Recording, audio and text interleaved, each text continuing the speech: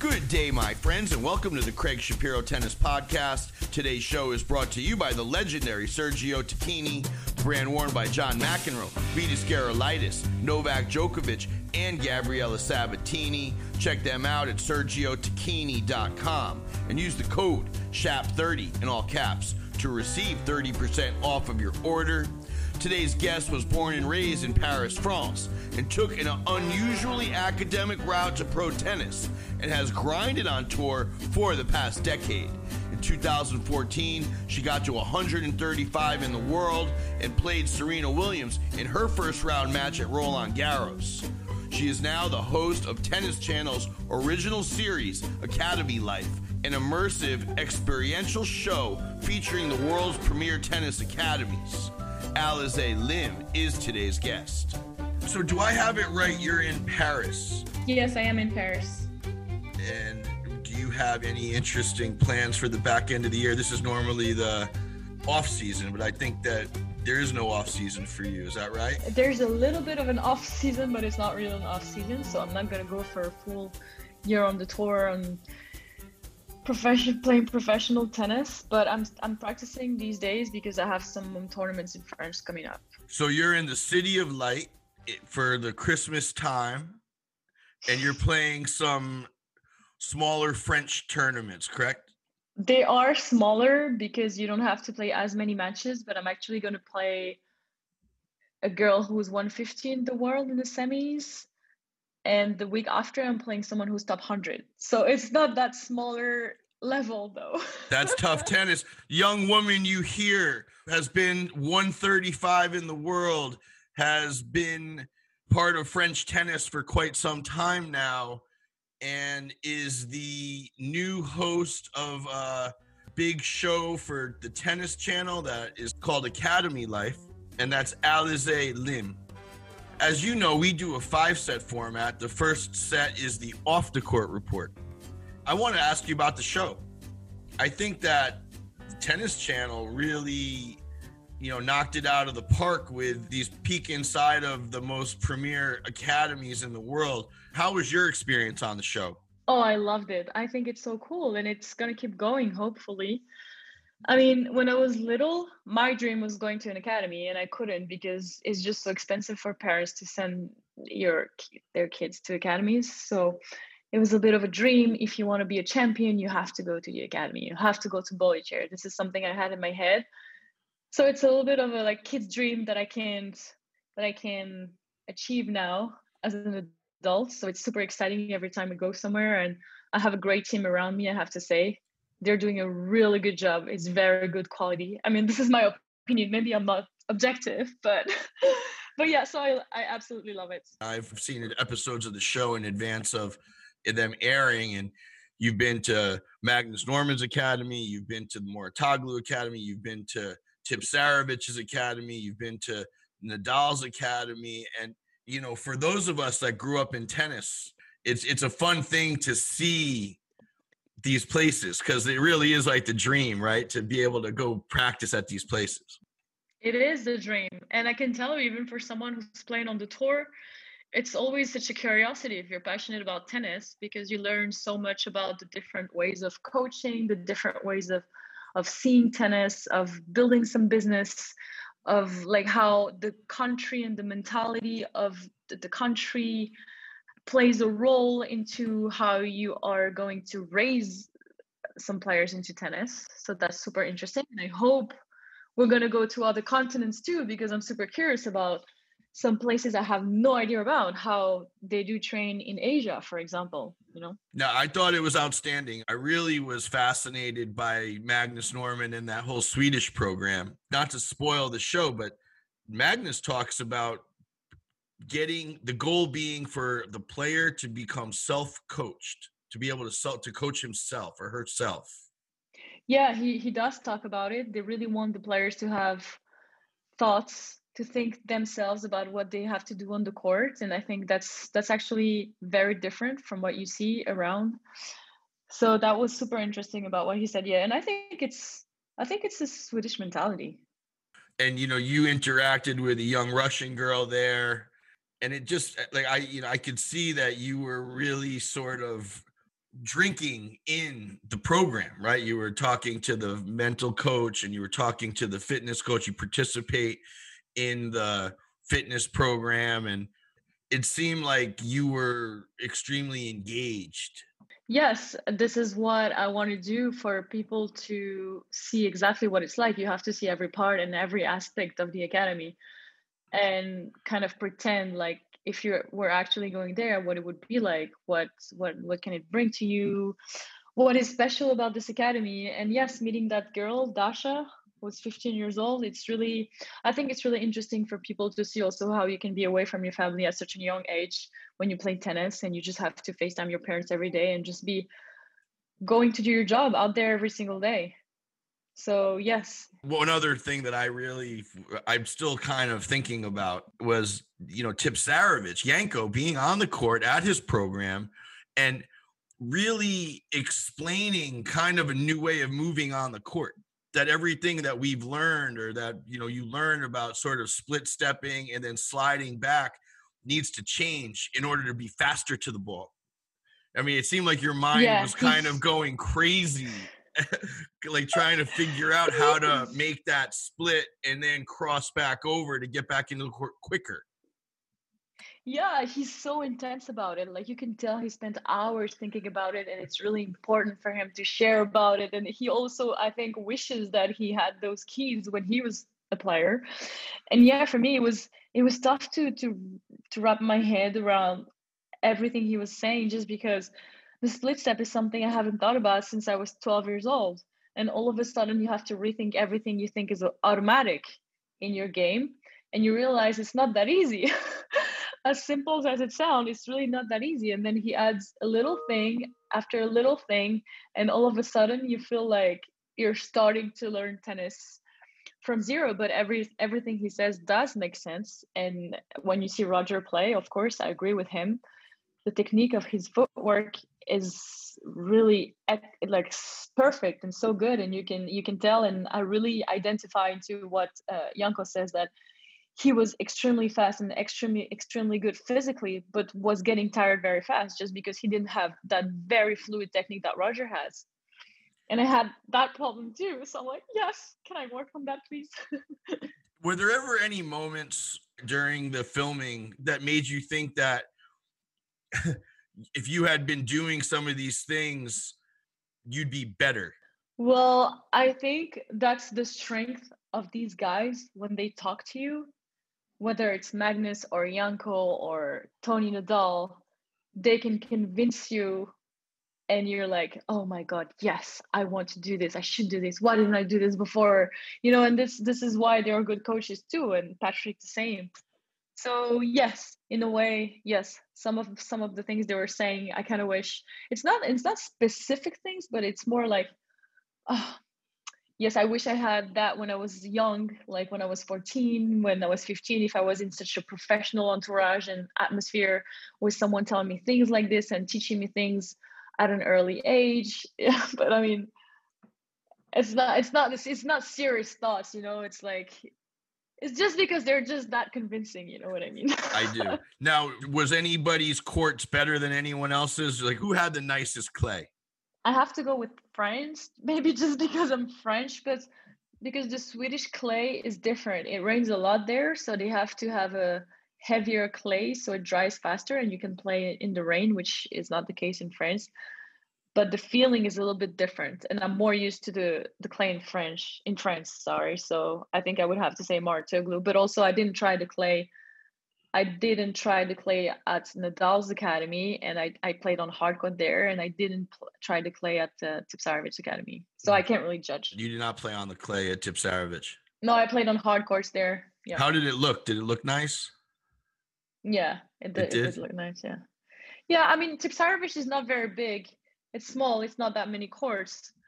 But you can tell, like, for me, it doesn't matter. At the end of the day, like, the mentality and the work you're going to put in with the right person is going to be enough. And you don't need 50 courts next to each other to build up a champion's career. And Yanko's a cool guy. I mean, there's nobody with more charisma than him, really. Yeah, yeah, like I saw Patrick first, and I thought, oh wow, I don't think you can see anyone else be so passionate talking about tennis. And then you meet Yanko, and it's like, oh, it's the same level of passion. It's just in a different way, and it just goes on and on like this. Because when you meet Tony, it's the same. You're right there on the court talking with Tony Nadal. I mean, Uncle Tony. I mean, it's just an incredible thing. Is that facility as nice as it looks on TV? It's very nice, and I actually played some tournaments there 2 years ago or a year and a half ago, and it wasn't there. So it's brand new.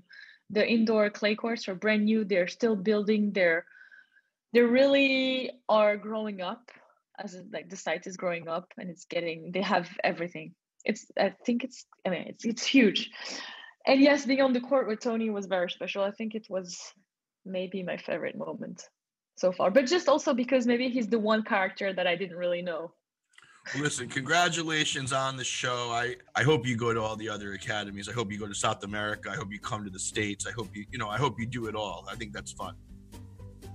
Thanks. I hope too. It's very interesting. Let's move into the second set. This is the On the Court report.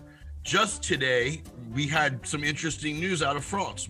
That Amélie Mauresmo is going to be the tournament director of the French Open. Did you learn that news the same way we did today? I did, and it's actually funny because I was practicing last night and we were talking about the fact that Guy resigned, and my coach said as a joke, oh, maybe it's going to be Amélie. And then I saw it pop up on my news today, so that's really, I didn't know anything about it. Do you have relationships with them? Or Guy and Guy Forget, yes. I know him well, but Amélie, no. You don't know Amélie? Guy's around, he's in Paris, so he hits sometimes at the Federation. And of course, when I've been at Roland Garros around for some years, so I see him around. And yeah, I really like him, to be honest. Amélie, I don't know her at all. I mean, I see her, I say hi to her, but I never really spoke to her. Was Guy resigning a derivative of the controversy that happened at last year's Roland Garros when Naomi, left the tournament? Was that derivative of that? No, I don't think so. Okay. I don't think at all. I think it's completely different. I think it's something political. It's political and we will never know. But I think it has nothing to do with the tournament itself or what happens with the players. It's really about the French Federation. Do you train at Roland Garros? Yeah, this is our national site, and this is where I've been training for 6 years, 7 years. Are you there now? Is that where you are? Yes, this is where I am. It's like 5 minutes walk from where I'm sitting right now. You're right there. Yeah, I'm almost on the court. Incredible. And how many indoor courts are there at Roland Garros? So Roland Garros doesn't have indoor courts, but we have the National Tennis Center. So just like in Australia, they have NTC just next to the Melbourne match courts. So we have our NTC, let's say, with 7 indoor courts. Okay. Hard indoors, but they also have a deal with Jean Bois, who's another club across from the court, who's a practice site as well, and they have like I don't know, 6 or 8 clay court indoors. Who are some of the players you've seen over there since you've been over there this week? Oh, this week I didn't see so many people. No, I didn't see so many people. I don't think. No. I don't think it's been quiet. Okay. It's young. No, it's not that quiet. It's just like it's mostly young players. Mm-hmm. Now it's like juniors, a lot of juniors. Fiona Ferro wasn't over there. Nobody. Fiona Ferro is coming next week, because I saw Diane Paris, who used to be #1 junior. Clara Burel was there too, and I know that I was setting up some practice with Diane, and she told me she was going to hit with Fiona, so she has to be around. And also, Pauline Parmentier now stopped tennis, and she's now the head of women's tennis in France. So you see her around, but in a different job, doing a different job. Pauline Parmentier retired. She did, yes. Okay. She's the head of women's tennis. How are you feeling about French tennis at the moment? Women or men? You can start with the women, the ladies first. I mean, I don't know. I'm always positive. I don't know. It's because it's my personality, but we have some great players coming up who were really good in juniors. Clara, Diane are playing really well. So I'm sure these girls are going to have a great career, and for sure we're going to have some more players that are going to be at the top level. But I talked to Pauline and I saw there's not that many really young girls practicing there anymore. And she told me it's been tough with the COVID and everything, and they don't have that many girls coming up. But I was watching the other day. They invited at the NCC a lot of under 12, like some 12-year-old girls, and I'm watching that and I'm really thinking, what can you say? What can you say at this age? Seriously, like there's no one you can tell, oh, she's better, she's gonna be good. Like there's just the road is so long, so I really, really can't say anything.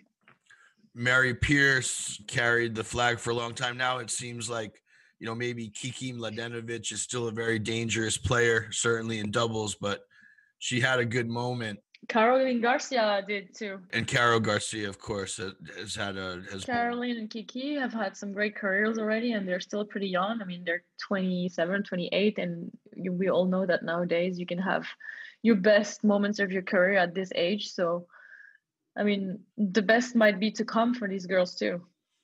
And Fiona is playing well too, so. So you'll finish this year. What happens to you and your tennis starting 2022? I have no idea. I can tell you that I have a tournament next week and one the week after that. But then, I'm going to play some tournaments, but I don't know exactly which ones. I don't think I'm going to go for a full year on the tour.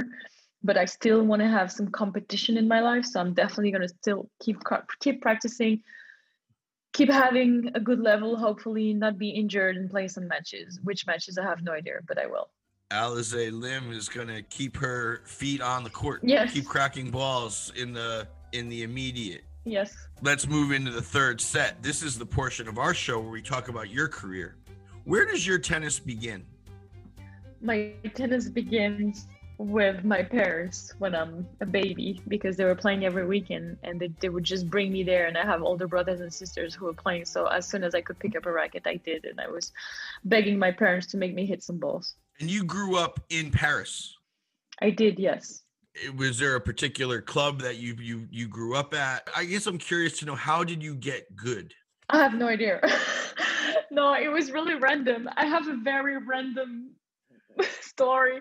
I mean, I just played with my parents, but they had no idea about tennis or professional tennis or tournaments or anything or rankings, nothing. It really just happened like that. I played on the weekends with them.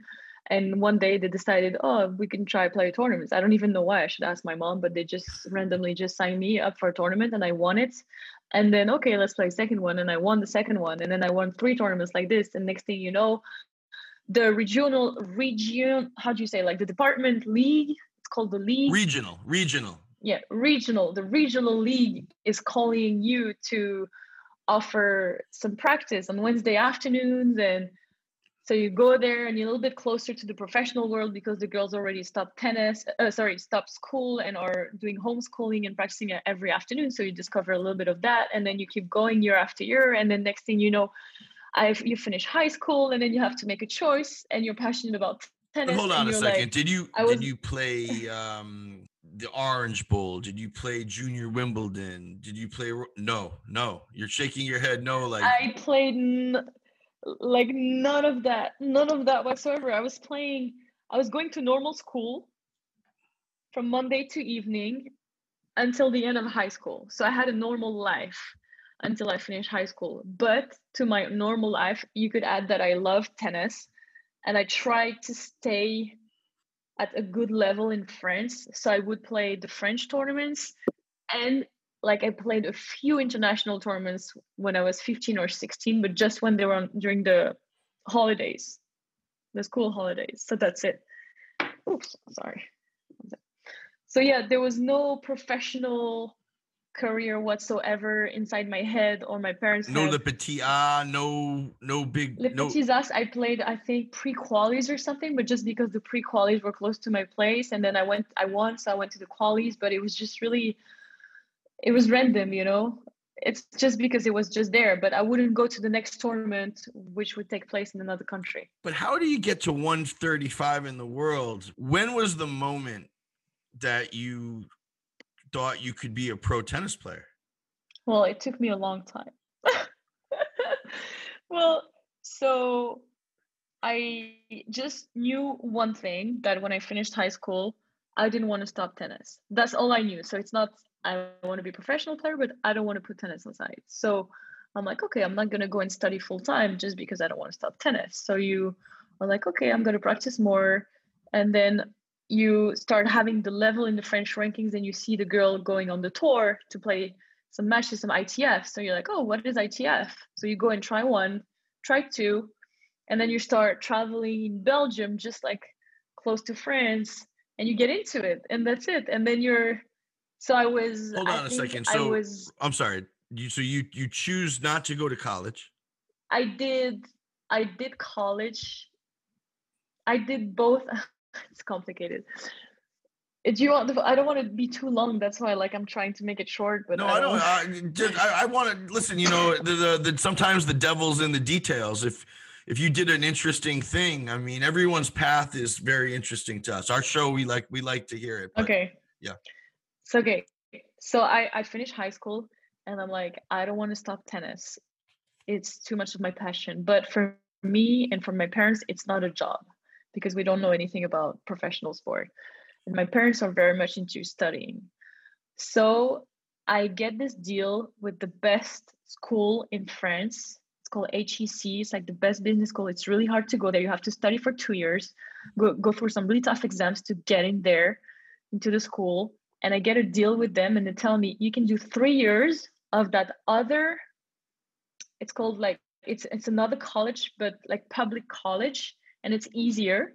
You can do that. You can choose whichever subject you want, and then you come in our school. So that was enough for my parents to let me go and play, because they're like, okay, your future is reassured. Like, we know where you're going, so you do this. And I picked English just because English was my favorite subject, and it was, I thought, the easiest. So the one that would take me less time.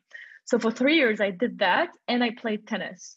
I started building up a little bit, playing some tournaments abroad, playing some ITFs.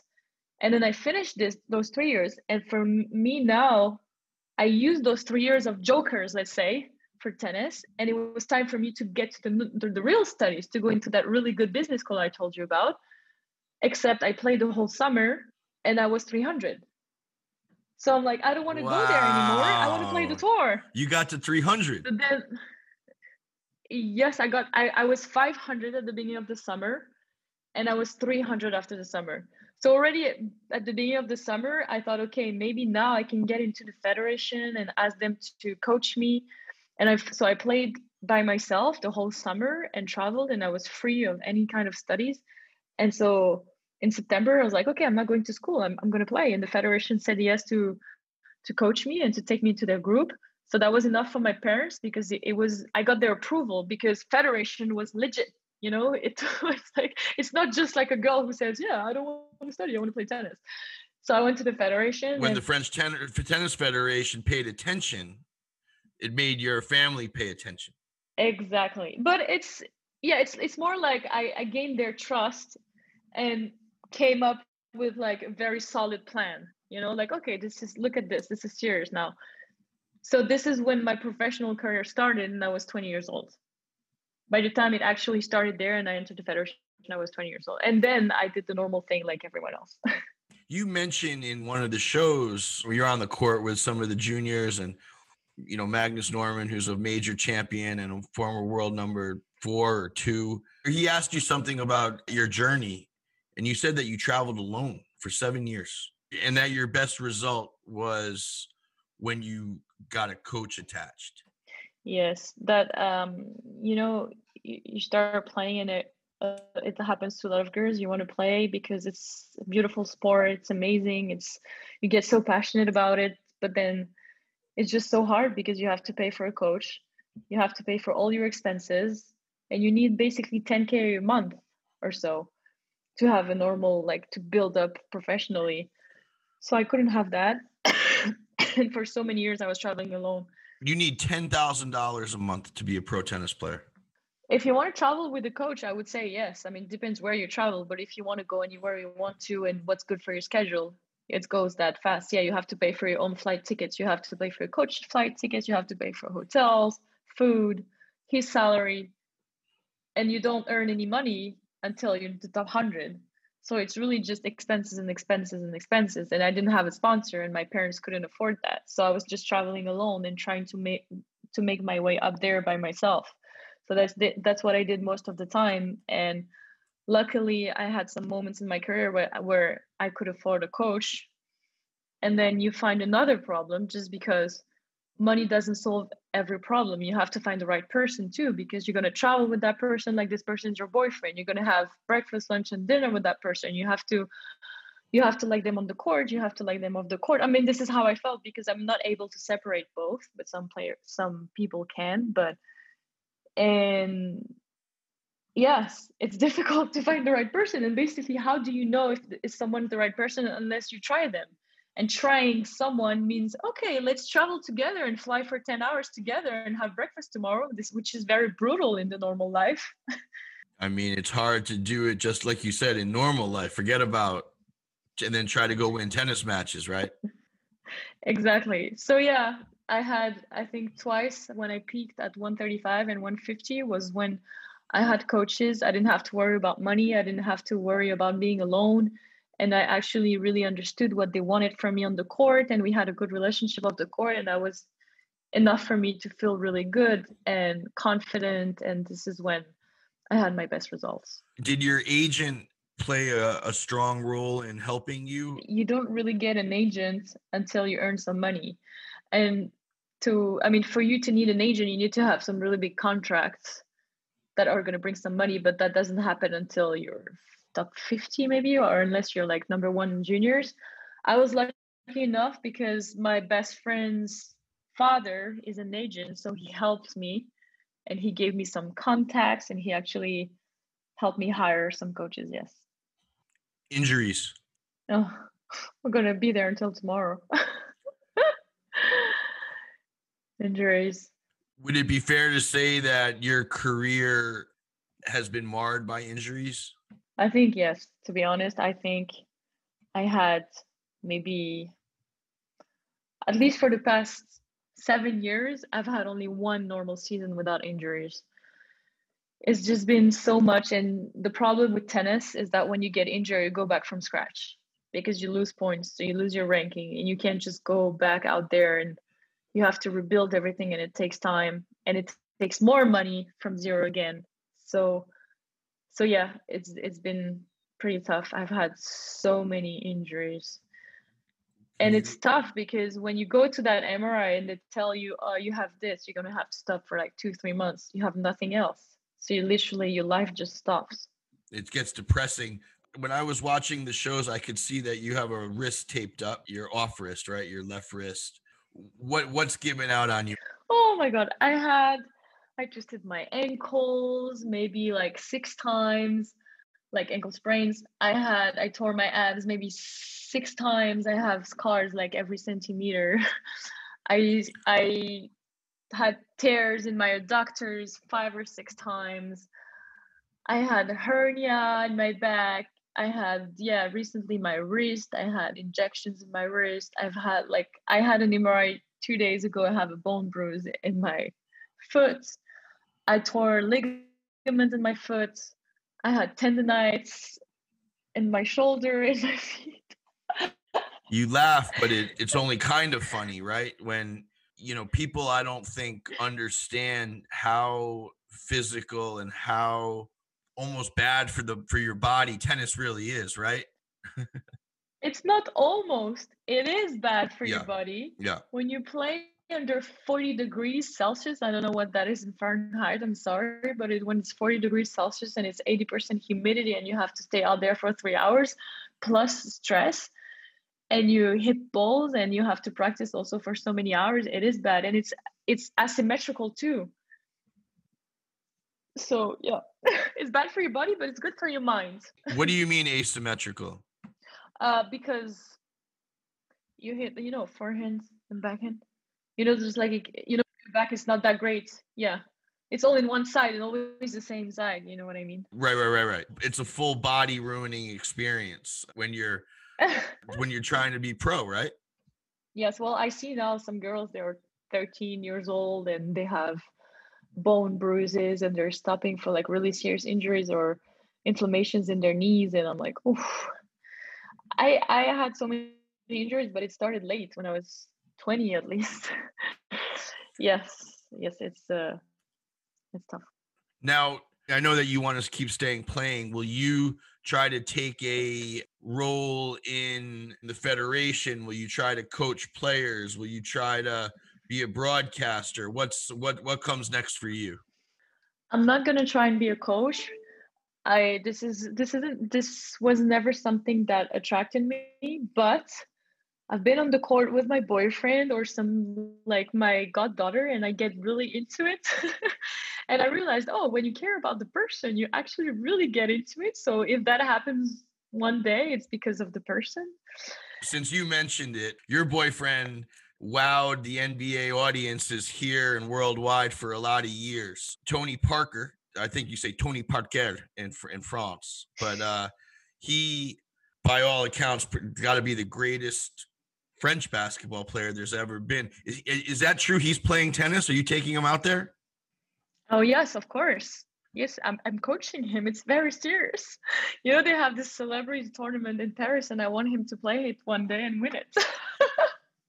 Is he getting better? Yes, he's getting better. He has a very good forehand. He needs to work on the backhand, but he's getting better. He has a great potential. What's his level? I couldn't be able to say. I mean, we have some French rankings, so I could tell you with a French ranking, but that wouldn't mean anything to you.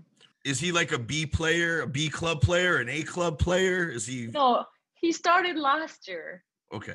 He started during COVID, so of course he's not like amazing, like someone who's played since they were little. But for someone who started last year, he can play like rallies, 20 balls. I can actually practice with him. I can put him in the corner and say, "Make me run." I just play to his forehand, and he just makes me run everywhere. That's a good effort. But I mean, listen, the guy's a world-class athlete. Right? Steve Nash plays, and I think we've all been a little bit amazed at how quickly they've picked up tennis. I mean, the guy's hitting kick serves and hits a pretty solid one-handed backhand and whatnot. So maybe we need an NBA All-Star retirement tournament sooner than later. He actually his teammate Ginobili, he plays too, and we play doubles with him. Manu, so Ginobili. He could play that tournament too. Yeah. Is Ginobili a good player? Yeah, and he's lefty, so it's annoying. Oh, interesting. I think they're kind of the same level. Alizé's got the inside on the NBA retirees that have taken up tennis. That's interesting. Can you walk down the street without being bothered, or is he so famous that doesn't happen? I mean, it happens sometimes, but it's not like Rafa or Roger now. I mean, I'm sure it was worse at the time, but it's kind of okay. But we don't really walk on the streets, to be honest. Yeah. Maybe that's why. Let's move into the fourth set. This is the 10-ball scramble. I just say it, and you say what comes in your mind. We go fast, okay? Oh my God. I'm nervous. Well, don't go crazy. I mean, it's not that big of a deal. Ready? Yeah. Your best moment in tennis. Oh my God, I shouldn't say that. Like, the first thing that came to my mind was mixed doubles at Roland Garros, but no, it has to be my match against Serena. You played Serena first round at Roland Garros. Yes, on center court after Roger. So that was the most exciting moment of my career. You say that, it kind of gives me the chills a little bit. I mean, what a moment, right? Yeah, it was amazing. Like it's just like what you dream of your whole life. So yeah, my best moment for sure. Your toughest moment in tennis? Every match I was feeling lonely on the court and just like being a shadow of myself. Is mental health, is that a real thing, particularly with Naomi Osaka? Do you sympathize with her? I sympathize 100,000% with her. It is a thing, and I'm so glad she talks about it, because it's really something that, I mean, I've experienced some tough moments, and I'm sure every single player can tell your story about it, for sure. So it's really good that a player like her, who's won slams, is brave enough to talk about it. And now I think I think also it's good because now some players are allowing themselves to take some breaks when they feel it coming, and it's not a shame anymore just because she talked about it. What were your impressions of what shook out last year at Roland Garros? When she didn't want to talk to the press, you mean? Yeah, when she spoke to not wanting to do press conferences, and then the majors were very, very harsh on her, and she left the tournament. I think no one really knows what it's like to be in her shoes, so you shouldn't judge for sure. I never had press like she did, so I can only imagine, but I had press for a little bit of time in my life about like something else, like my book, for example, and it was a really tough experience, and I actually started canceling everything just because it was that traumatizing, and the way journalists sometimes can be tough. So I can only imagine when you're a superstar like her. So I really sympathize with her, and the fact that she left so quickly, I think it has to do something. It has something else to do than press. You know, if you don't want to play Roland Garros, it means you shouldn't be there, because it's the Grand Slams is what you strive for. So it should be your little kid's dream out there. And if you feel like that, you shouldn't play. I really support that. Your favorite player growing up? Roger Federer. Your favorite player now? But growing, Roger Federer. No, now I like Roger and Rafa evenly. It's like me maturing. Is there a woman that you like to watch as a kid, or are there any women on the tour now that you love watching play? I was admiring Martina Hingis a lot, and I had the chance to hit with her and be coached by her when I grew up, when I was at Moratoglu Academy. So that was one of the best experiences too of my career. You've done a lot of cool stuff. Your favorite court? Could be any court in the whole world. Philippe Chatrier. Court Chatrier. I mean, you can't do much better than that. Your biggest pet peeve in pro tennis? My what? Pet peeve, something that irritates you about pro tennis. I mean, it's not pro tennis, but I hate when people who don't know anything about tennis start talking about it at dinners and judge. Oh, it drives me crazy. They have no idea. They can like say, oh, this girl, oh, she never won a tournament, she's so shit. And they don't know what they're talking about. Oh my God, you have no idea. You wouldn't last for a second out there. Your favorite tournament of all time? Australian Open. Favorite city? Rio. Well, you live in a pretty good one, so I'll give you Rio. That's not bad too. The best advice you ever were given? Ooh, this is a serious question. I don't want to answer that and then go to bed and think, no, I should have said that. Are you passing on that question? Yeah, it's too important. Maybe I'll go back to that at the end. Where do you go for your tennis news? Where do you ingest your tennis news? I just follow a lot of tennis news journalists / medias on Twitter, and then I just open and see everything that's happening. And I don't even pay attention to who and what posts it. I just get the news from there. Twitter is where you go. Yeah. And actually Twitter for me is dedicated to tennis. Twitter for you is tennis. That's it. Yes. And what about your Instagram? Are there any Instagram accounts that you are wildly entertained by? My Instagram. So Twitter is for tennis. Instagram is for not tennis. So I don't like to follow too many tennis players just because it's like where my head wants to not think about tennis.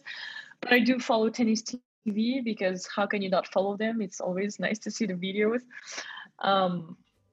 But I mean, yeah, that's it. Alizé Lim goes to Twitter for her tennis exclusively, and no tennis except for Tennis TV on Instagram. That's pretty much it, yes. Let's move into the fifth set. This is the queen of the court.